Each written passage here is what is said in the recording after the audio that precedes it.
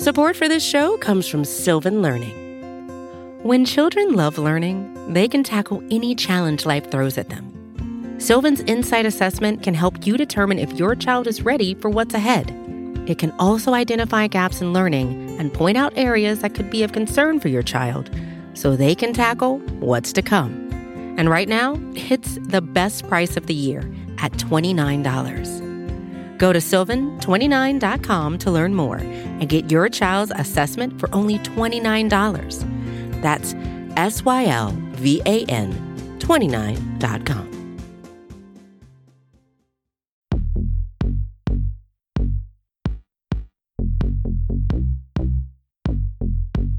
We are talking quarterbacks here on the QB Scho Show, episode 32, brought to you by the fine folk at SB Nation and Bleeding Green Nation. I am your host, Michael Kist. Follow me on Twitter at Michael Kist. That's Kist. As always, here to break down enemy quarterbacks coming up for the Eagles each week as quarterback number one in my heart, Mark Schofield. Follow him on Twitter at Mark Schofield. Mark, brother, let me tell you, this season, and I don't want to spoil your intro or anything like that, but I know you have a historical reference that you're going to tie in to my favorite quarterback in the league. But first, I want to ask you, because I care, number one, how you doing? Because after week one of NFL action, it's been kicking my butt. I forgot what the grind was like, and I'd be lying if I said I didn't feel like I was drinking water through a fire hose with a straw right now. Yeah, my friend, the grind is real, and I can already tell. Look, I have the immune system of a sieve, okay? And with kids in school, I already fought off like a sinus thing this week. You're watching film all the time. You're hopping on radio bits here and there, like all over the place. You forget who you're talking to, calling people by the wrong name. Like, it's just... How'd the wife take that? Oh, boy. I walked myself right into that one. Yeah. That's just fantastic. Well, we're back and bold and bigger than ever, friends. Yeah, it's like you said, you're drinking, through a fire hose. It's rough. But look, like you said, it is historical reference time, my friends. And this was actually suggested to us by a gentle listener. And we're going to go back to the Revolutionary War, and we're going to chat about the Battle of Bunker Hill. Now, as a kid who grew up in the Boston area, and please, gentle listeners, don't hold that against me too much. It's certainly a part of my local lore. It was like field trips. My mom, who was a teacher in the Boston school system, used to teach in this area. You get the big monument and everything on Bunker Hill. It's this, looks like the Washington Monument. It's a landmark you can see driving around the Boston area. It will help you orientate yourself as you try to get into and around downtown Boston, the North End, or wherever. But this battle and this monument are more than just local lore. They're perhaps the moment when a young nation started to believe in itself, kind of like when Rocky took Apollo the distance or cut the Russian. And after the battles of Lexington and Concord in April of 1775, the colonial militias chased the retreating British army back into Boston. But there was a peninsula north of Boston Harbor in Charlestown that the British wanted to secure. Now, the British still had control of Boston proper with their army, and they had control of the harbor with the Royal Navy. But they believed that this peninsula was critical to reinforcing their position and pressing their numbers advantage back west of the city of Boston, back into the suburbs, Lexington, Concord, and so on. But the colonials learned on June 13th, 1775, that the British planned to secure that peninsula and quickly set up position on both Bunker Hill and Breed's Hill and work to fortify their position with, turrets and things like that. Dugouts, all those good things. The next morning, dressed in their resplendent red and marching in perfect formation, the British troops and the Royal Army sought to take those hills. And under the command of General William Howe, the British marched up the two hills in perfect battle formation, nice spit spot, nice and straight. And one of the commanders of the colonial garrison, William Prescott, would give it an order that would ring through history when he allegedly instructed his men not to shoot until you see the whites of their eyes. Twice the British, under Howe, tried to take those hills, and twice they were pushed back. Howe ordered them up a third time. And only then were they successful, forcing the colonials to retreat down Bunker Hill back into Cambridge. But it was only because the colonials ran out of ammunition that they were pushed back.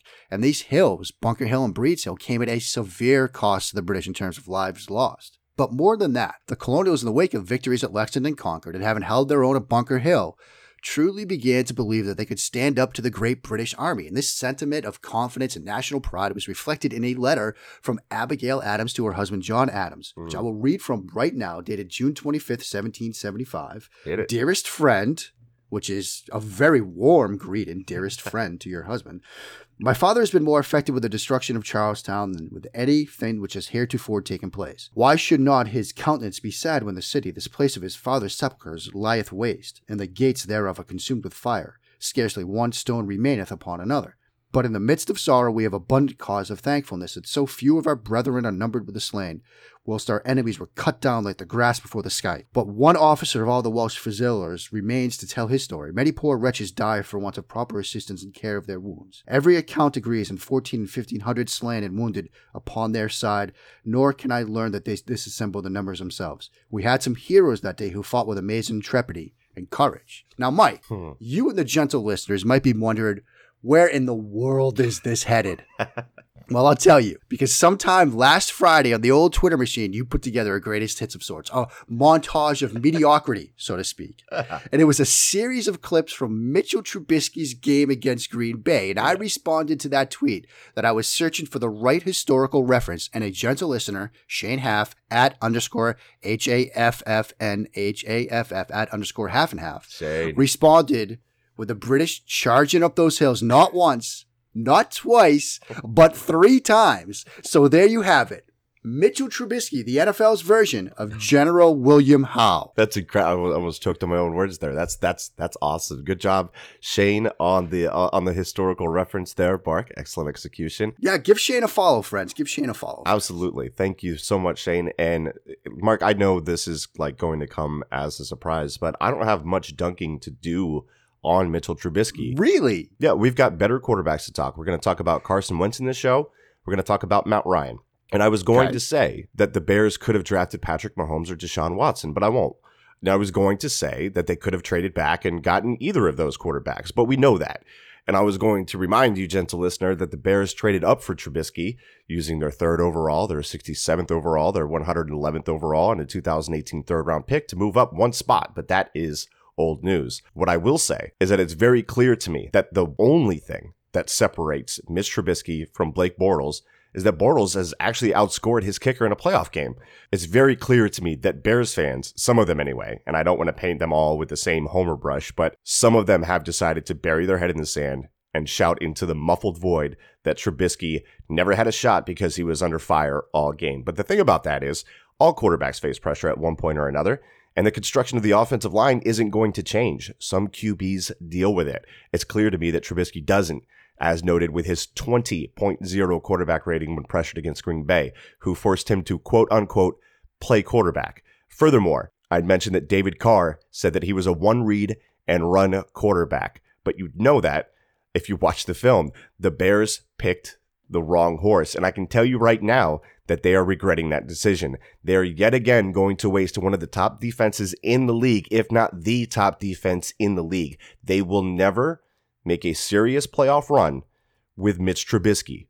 And Mark, I apologize to any Bears fans that have stumbled their way onto this feed through your work with Pro Football Weekly. I apologize because they're going to be drafting a quarterback in 2 years. That reality has sunk in for some, and my friend, those people are free. Free of the shackles of mediocre Mitch. Mediocre Mitch. Yeah, and what's interesting, Mike, is that, when I wrote my post-week 1 bit for Pro Football Weekly about Trubisky, I highlighted the fact that he's making simple plays, simple designs harder on himself in a sense. You look at the pick he threw to end the game. It's double China, some teams call it. You got the 2-in routes on the outside from 1 and 2. Number 3 is running the corner.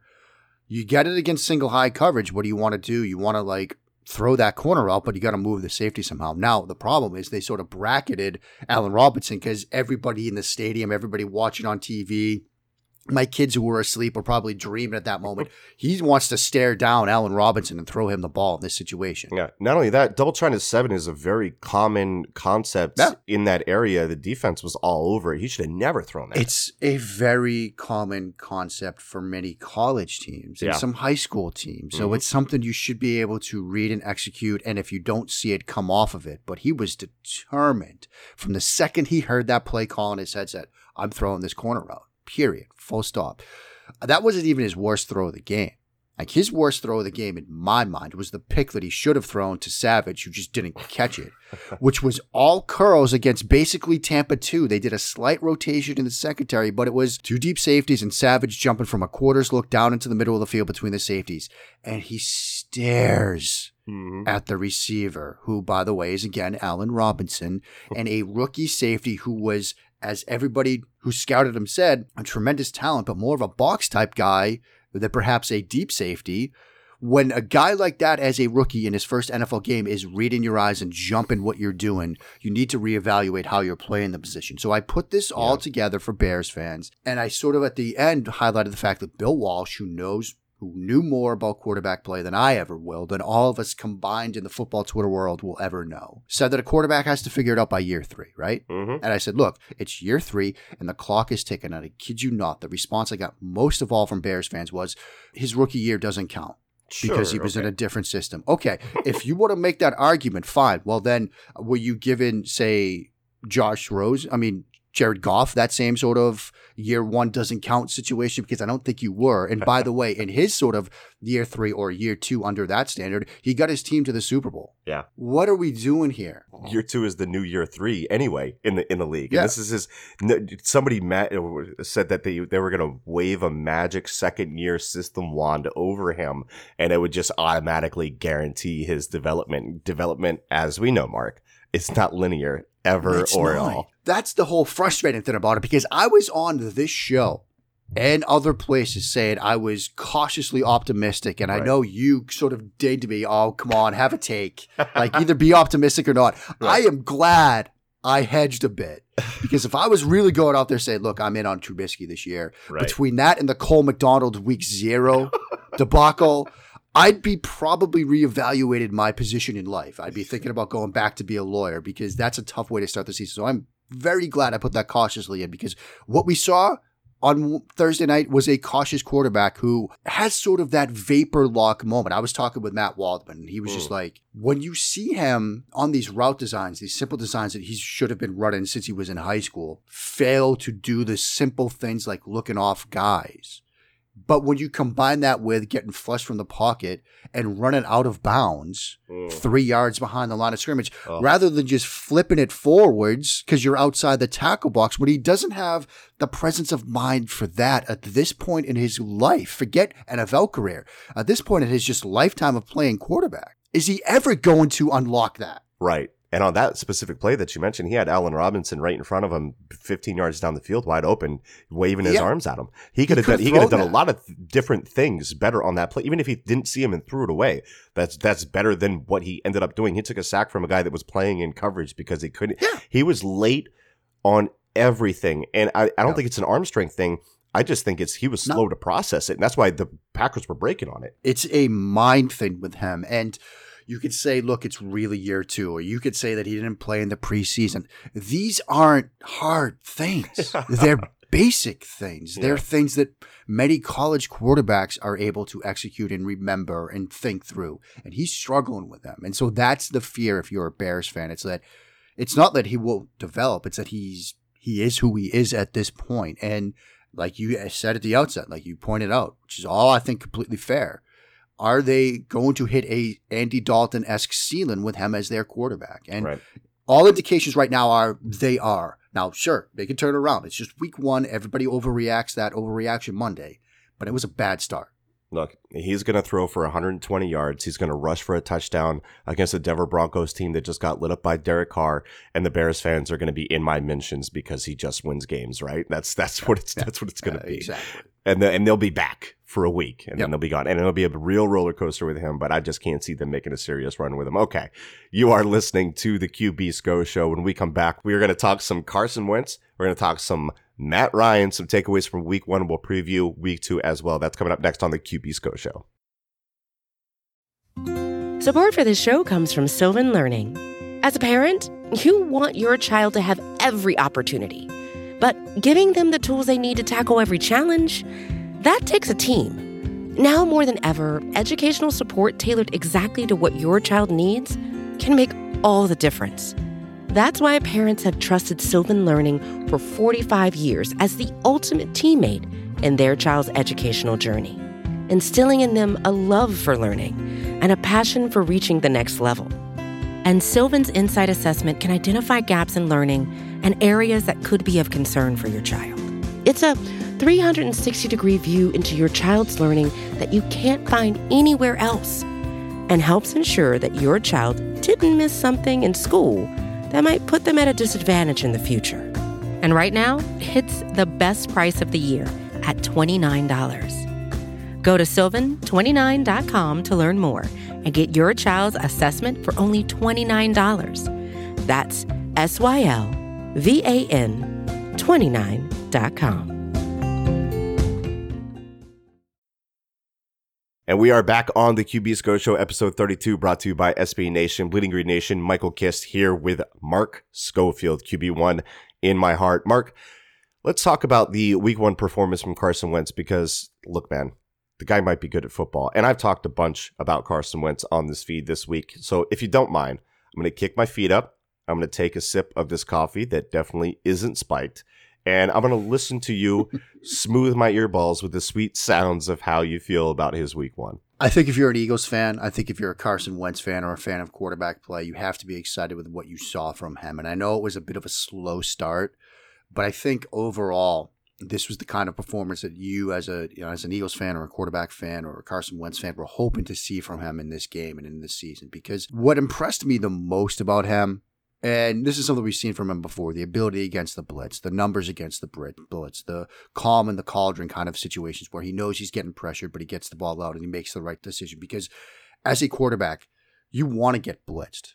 You want to see those guys burning pressure because you can trust in the guys protecting you, but you also know that you're going to have an open receiver to throw to. You're going to have the opportunity to make a big play. It's not like having to pick apart a window against a spot drop 8-man coverage. It's like you're going to get one-on-ones. You're going to get busted coverages. You're going to get guys with great matchups with the ability to beat them deep. That's what we saw from Carson Wentz. But I think more than anything what impressed me was the timing and the rhythm to the offense. The throws that he was making on time, in rhythm, on schedule, getting the ball out as receivers were just getting into their breaks, let alone, coming out of them. I mean, there was one play, 1st and 10, 12-27 mark of the third quarter. It combines what we're talking about here. It's a blitz. He gets man on coverage on the outside. He's throwing the hitch, and he just times it up perfectly. The ball is getting out of his hands as the receiver's sinking his hips into that break.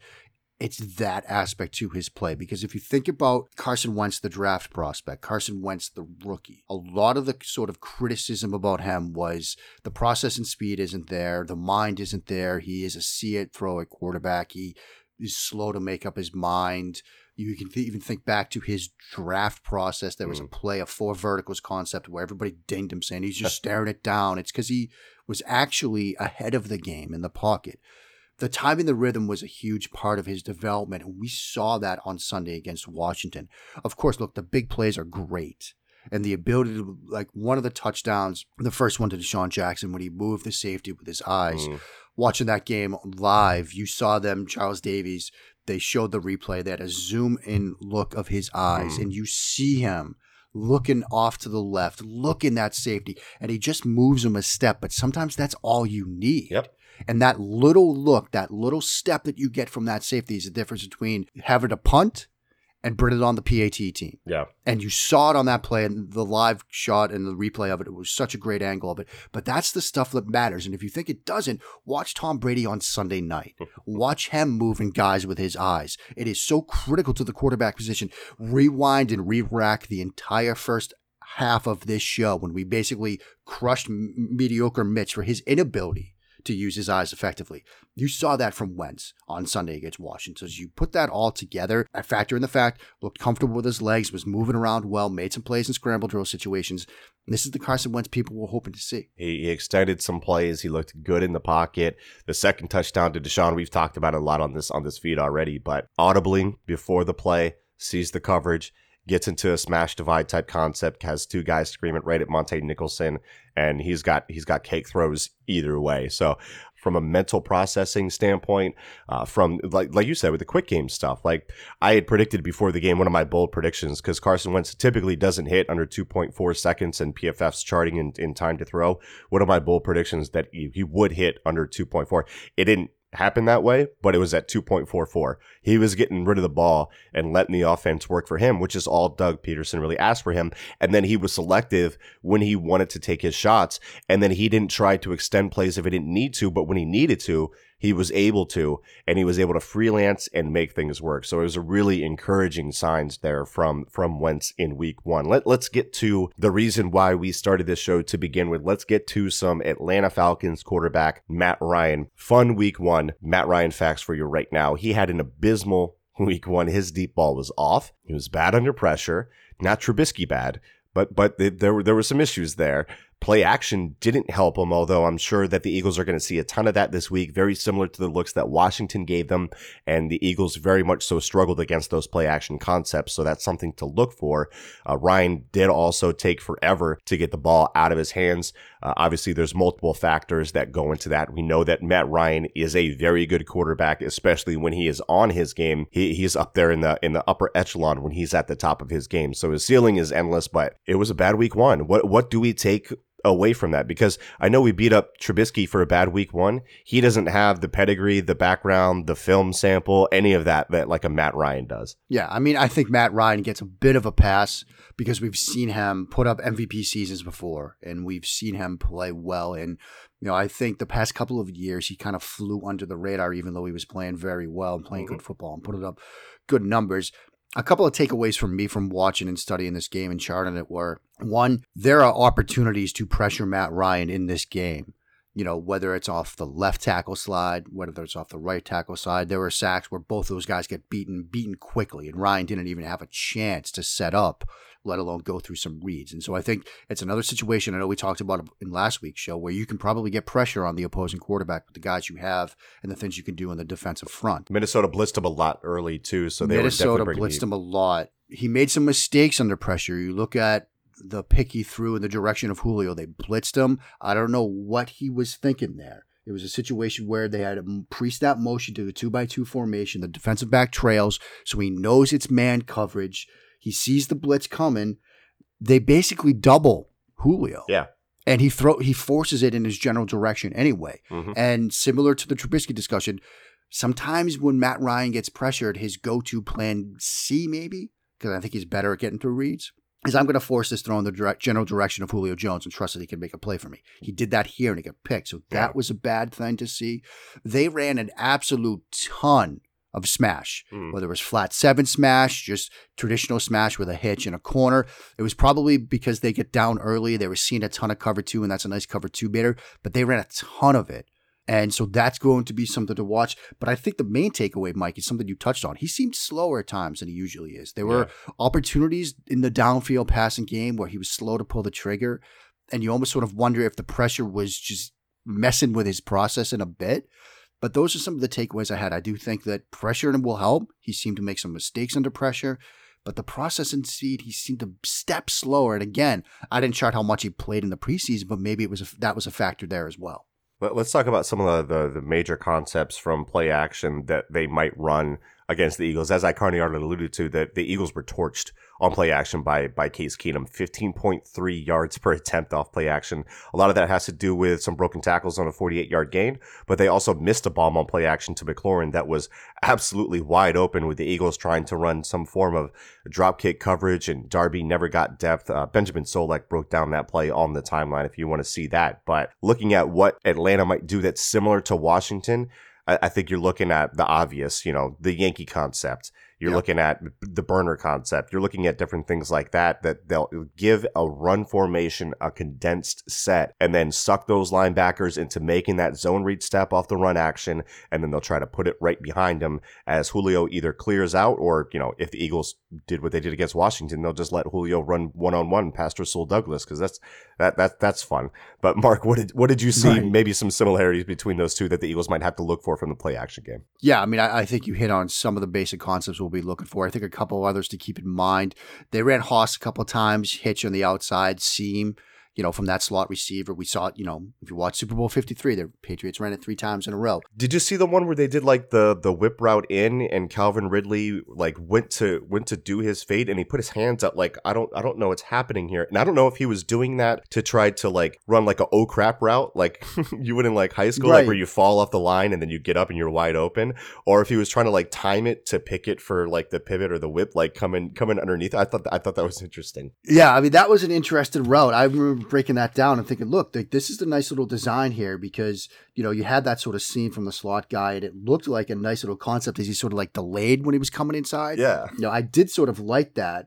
But that could turn into a scramble drill situation. But Haas is one, Dino is one. They like to run Dino a lot. That double post where you got a post on the inside slot guy that usually occupies the free safety, which gives you that one-on-one outside with a wide receiver on the outside against the corner. They like to do that with Ridley on the inside and then Julio Jones on the outside to get him a one-on-one situation. They like to run leak off of Yankee, where you've got the tight end, Austin Hooper, leaking across and then up vertically. Sometimes we call it Y throwback. So they like to do that. I would look for that as well.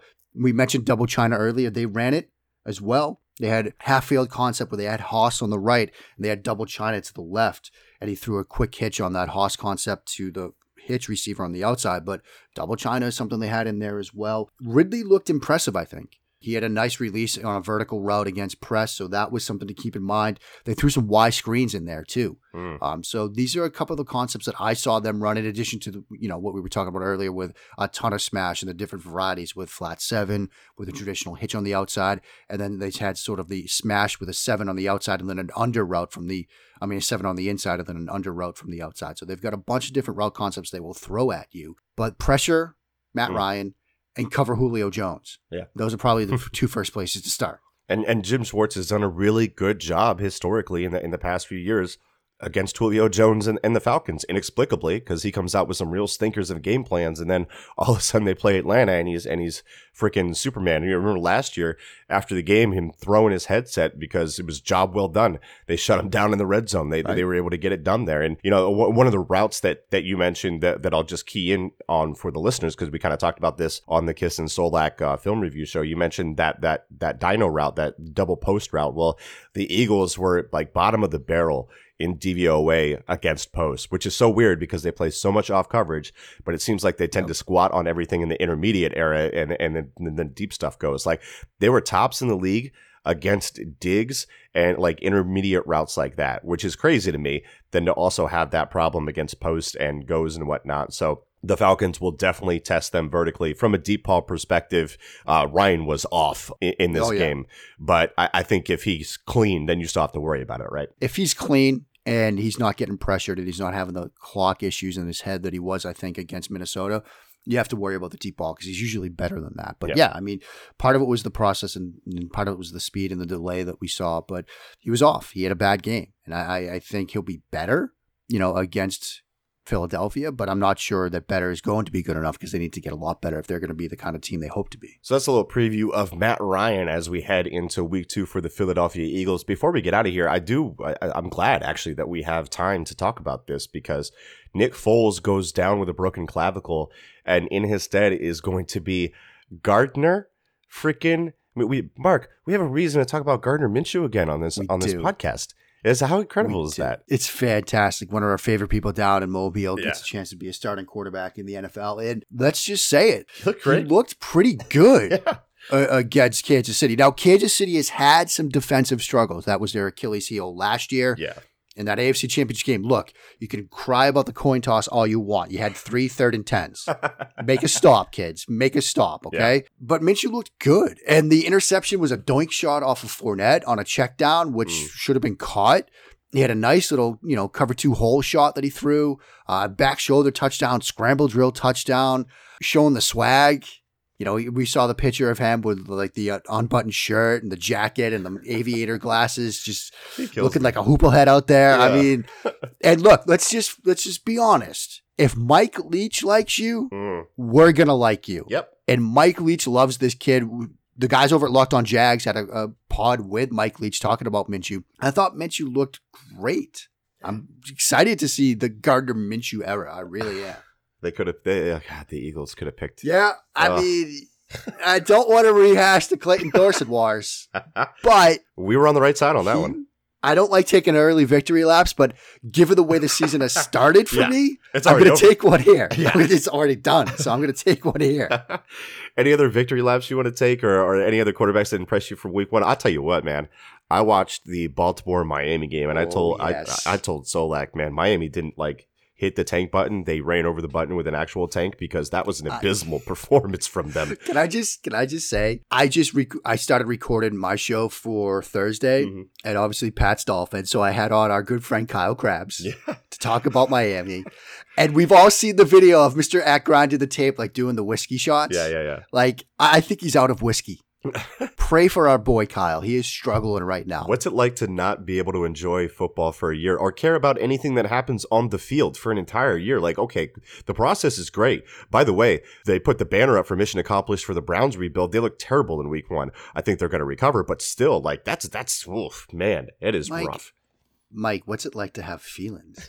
I don't know, man. I don't know. But can we talk about the greatest slot receiver ever in Lamar Jackson? Because he looked pretty darn good, my friends. He might not be a running back. He might not be a wide receiver. And I love that he said that. Me too. I love that he said that. Yep. Oh, man. Whatever you need to put a chip on your shoulder in the NFL to succeed, like, yeah, go for it, man. All you. Yeah. I mean, hey, who's pick 199? Who would be the first person to tell you he was pick 199? That's Tom Brady, yep. Lamar Jackson looked fantastic. And yes, it was against Miami, who's, like you said, they're backed over the tank button. But he was doing things like they ran a vertical concept, and he was looking off the safety in the middle of the field to throw to the other side. It was a Haas concept. Now, interestingly enough, Miami failed to even have a safety in the middle of the field, but Lamar's still looking him off. Like, he's doing those little things that you don't expect a running back to be able to do at the quarterback position. Yeah. And for the second time in a show, I've killed Michael. I'm going to have to hit the cough button when I edit this. But this is Lamar Jackson, man. He got so much crap. Draft Twitter was abysmal during that whole draft process, the way in which people spoke about him.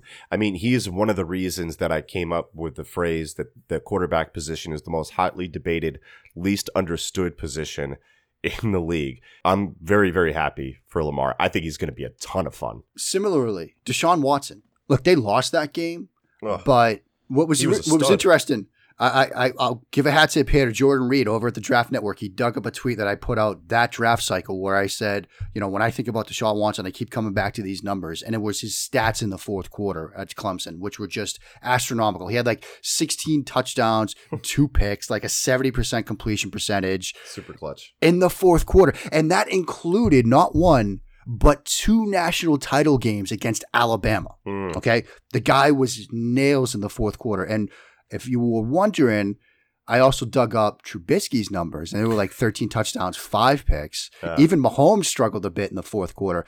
Interestingly enough, it was Deshaun Kaiser who was like 10 touchdowns, 2 picks in the fourth quarter when he was in college. But yeah, interestingly enough, and I've said that now 4 times in a row, I think, good quarterbacks in college that win games tend to do the same thing in the National Football League. We saw that with Deshaun Watson, even though they lost Monday night.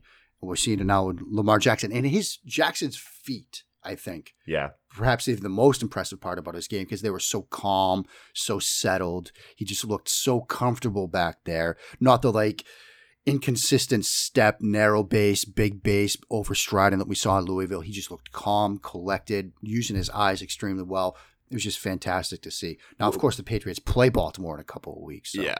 So that'll be fun. Do you think that the improvement with Lamar there has not only year 1 to year 2? I don't really count year 1 for a lot of rookie quarterbacks unless they like completely ball out, because it's not really a hard signal for what's going to happen. I think year 2 and year 3 are more predictive, obviously. But with Lamar being pigeonholed into an offense, and they kind of made this makeshift offense around him last year, it seems like he is way more comfortable in this offense and seeing things much better, and as such, he's playing more calm with his feet, with his mind, with all that stuff, right? Exactly. And it's because it's his offense now. It's not him running Joe Flacco's system. It's Lamar running Lamar's system. And this is also a nice little reminder to sort of take preseason practice reports and training camp practice reports with a grain of salt, because we remember last year, Mahomes is throwing all these picks in practice. It's because they were testing what he could get away with in games. Mm-hmm. And this season, it's Lamar is struggling. He can't throw. He can't do anything. He was sort of tinkering with some things. There's actually a podcast, Brett Sobletsky from SB Nation has a podcast. They had Lamar's quarterback coach on, and if you listen to it, they talked about how they were reworking everything from his base to his grip and all of this stuff over the offseason. And they were still working through it in preseason. We're seeing a payoff. Yes, it's week 1. We're all overreacting, but he looked really good. Look, it is year 2 of the QB Scho show, so this is the year where we really got to prove it. Like I said, year 2 is the new year 3. No, but last year doesn't count because I was in a new system. Yeah. We started midway through the season, so it doesn't count. It's going to be the Lamar Jackson year for us. I'm very excited for that. I am very excited. So got to work on my throwing base. So keep it here on Bleeding Green Nation. Of course, we have a slew of shows coming your way and already in the feed dealing with reviews of week 1 and previews of week 2. More stuff coming this week here at Bleeding Green Nation. We thank you for joining me and Mark Schofield here on the QB Scho show, and we'll catch you next time.